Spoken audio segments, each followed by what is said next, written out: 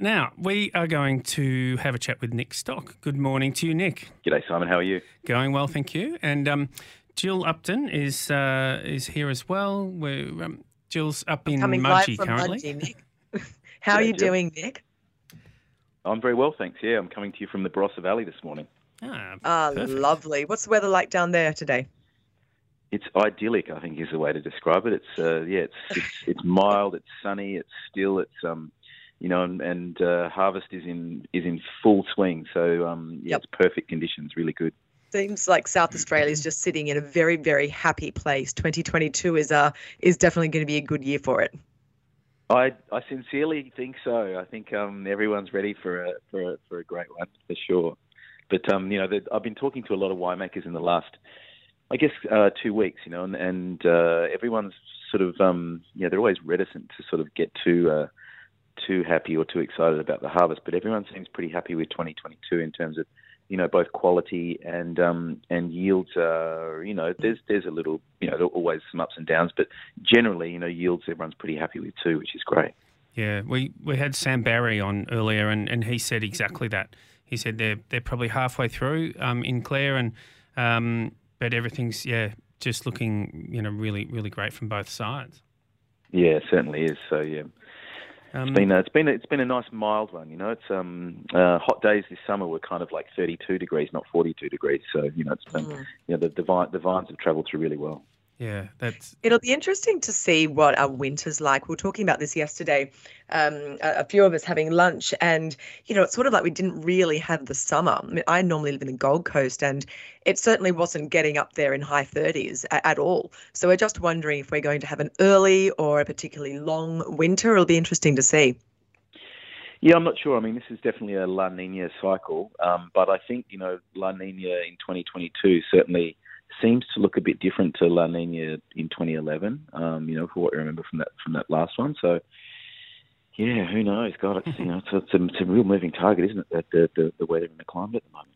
Totally, but I think the climate is going to be perfect at the end of April for the program of events for Tasting Australia, which is why we've got you on today. So we're just saying, because again, when we were speaking with Sam, we mentioned Clare Gourmet, and so pretty much you go from the end of April all the way through past the middle of May, and you've got Tasting Australia, and then you can head up to Clare and continue on. Mm. Yeah, it's coming on the back of the Mad March as well. So we sort of get April to sort of regroup, which is pretty useful, I think. And then we give it another go come the end of the month, which is fantastic. So tell us a little bit about the program and your involvement. There was one event that really piqued my interest. It was it's called Pie Life. And so maybe we mention a little bit about that. But tell us about Tasting Australia, and just looking at my notes. So, the 29th of April till the 8th of May. That's correct, yeah. So, and anyone who wants to get involved, tastingaustralia.com.au, and there's a program of events on there. But, so tell us your involvement and maybe some of your highlights. Yeah, so I've actually been involved with the festival in a sort of a beverage director or drinks curator capacity for the last 5 years, and then before that, I've sort of had involvements. The festival's actually been running for a very long time. I've had sort of various involvements over the years, but it's a great big celebration of produce, people, and place is sort of the three things we sort of talk about a lot. And we invite our local producers. We invite our local sort of local talent in terms of chefs and winemakers and distillers and bartenders and sommeliers and whatnot. And we bring in people from outside of SA. So we bring in a bunch of people that are they're very talented and high profile in their field from interstate. Yeah, and like Chin Chin, I noticed on there. So Chin Chin's obviously a famous Melbourne institution. Yeah, so we invite people from interstate, and then once upon a time, and we do desperately look forward to doing it again. We used to bring people from all around the world, and we are bringing Dave Pint is coming from Burt Ends in Singapore, which is great. but we sort of would bring international talent in. And the idea is that we give them the keys to South Australia's food and wine and spirits and beers and all those sorts of things. And we just say go crazy and get involved and interpret it and really show us what you think is great about South Australia. So that's sort of the DNA of the festival. And we have all these sort of we have a big festival hub called Town Square, which is right in the middle of the city, which is we basically start a 130 odd seat restaurant for the 10 days of the festival. It's full of all these great bars. We have all these great food vendors that come in that are actually great businesses from around Adelaide and SA that sort of get involved and set up in the Town Square. We have a big masterclass pavilion, where we sort of run a lot of drinks talks all over the 10 days, and so that's the sort of that's the centre of the wheel, if you like. And then out from there, we have events running, around 200 different events running all across the state. And we invite people in region and, people that have businesses to, sort of get involved and host their own sort of version of what they think is great about SA and what they do. So it's really, really action-packed. Mm. Oh, it sounds like we need to move to South Australia for a few weeks, doesn't it? I'm really living in the wrong part of Australia right now. Yeah, really. So, Nick, that sounds awesome, and so it's supported by the state government, I'd assume, because it's a big deal. Yeah, it is. It's definitely supported by the state government, and it's presented by RAA Travel, who are a great local travel business, and really, they're a fantastic presenting partner because what we are doing is exactly what they are involved in, and we have these we send people to all these wonderful locations, and just really, I guess we try and shine a light on just how amazing these experiences can be. We pop people on planes and fly them up to the Flinders Ranges and out to Coober Pedy this year and over to Coffin Bay, and we do all these wonderful things, and we sort of plant great experiences out in those regions. There's, I guess the real sort of the thriving kind of hub of it is that Town Square space where we've got all of the chefs are sort of collaborating on these great dinners, and we've fantastic menus. I get the wonderful job of matching all the drinks to these brilliant creations, which is just an amazing treat to sort of look at these incredible chefs sort of putting dishes together and then sort of thinking, okay, and how can we augment that with something terrific? From a drinks point of view, we've got so many great people in that space in South Australia. So we have people sort of that make special things for the festival. We have winemakers that do special bottlings for us. We put so much work into sort of just showing and really flexing on just how amazing great South Australian food, wine, and produce can be. Yeah, for sure. I was having a little look at the calendar of the town hall events or town square events. The 5th of May is that's my birthday, so I thought I'll have to check that out. It's actually a dinner that is called Wasted, and I guess I just wanted to. I thought that I'd ask you to explain what's involved in this wasted dinner. Yeah. Well, it's not. We're not. It's not a state of mind. It's all about a zero waste. Sort of approach. So, chefs are sort of looking at showing people how dishes can be prepared and how menus can be designed where every single thing is used, or things are things that might be traditionally sort of cast aside are reused. And certainly from a drinks point of view, that's I guess my main play there is to and typically it's wine, but is to look at the use of skin contact wines. So typically people pick white grapes and classically or commercially will sort of separate the juice and send the skins off somewhere. But more and more we're seeing winemakers actually start to play with the skins to incorporate them in the fermentation and sort of play around with this thing called skin contact. So I'm sort of looking at wines that do that, where every little piece of that grape that that's harvested from the vineyard is kind of used in producing that that thing you drink.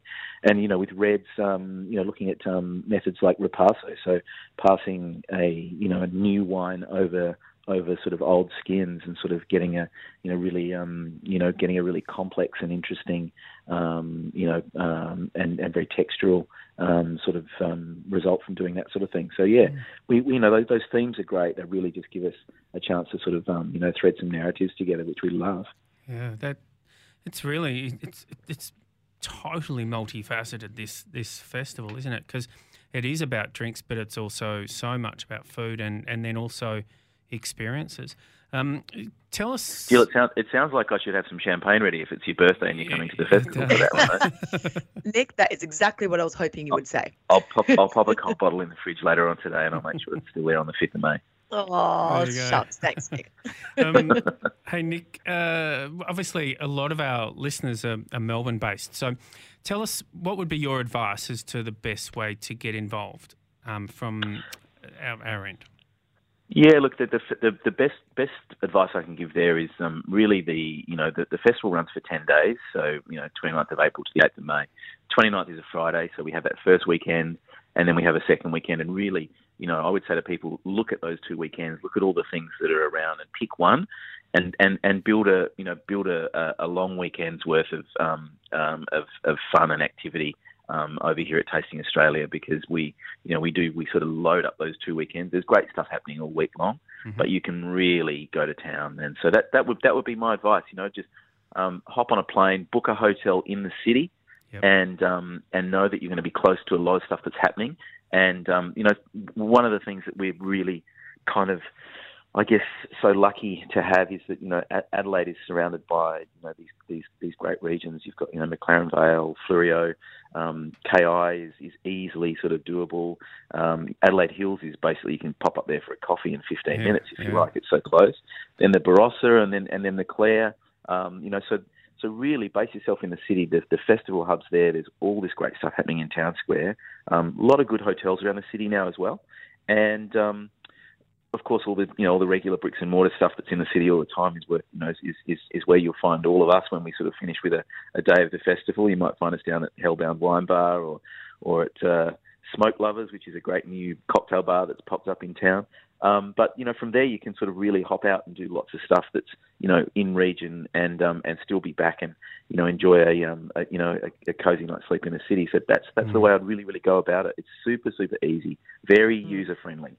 And the great thing is, and we were talking about Mudgee earlier, and sort of the lack of accommodation options in on any weekend that's got a bit of stuff happening. It's really tight. But Adelaide, there's plenty of accommodation at all sorts of levels, isn't there?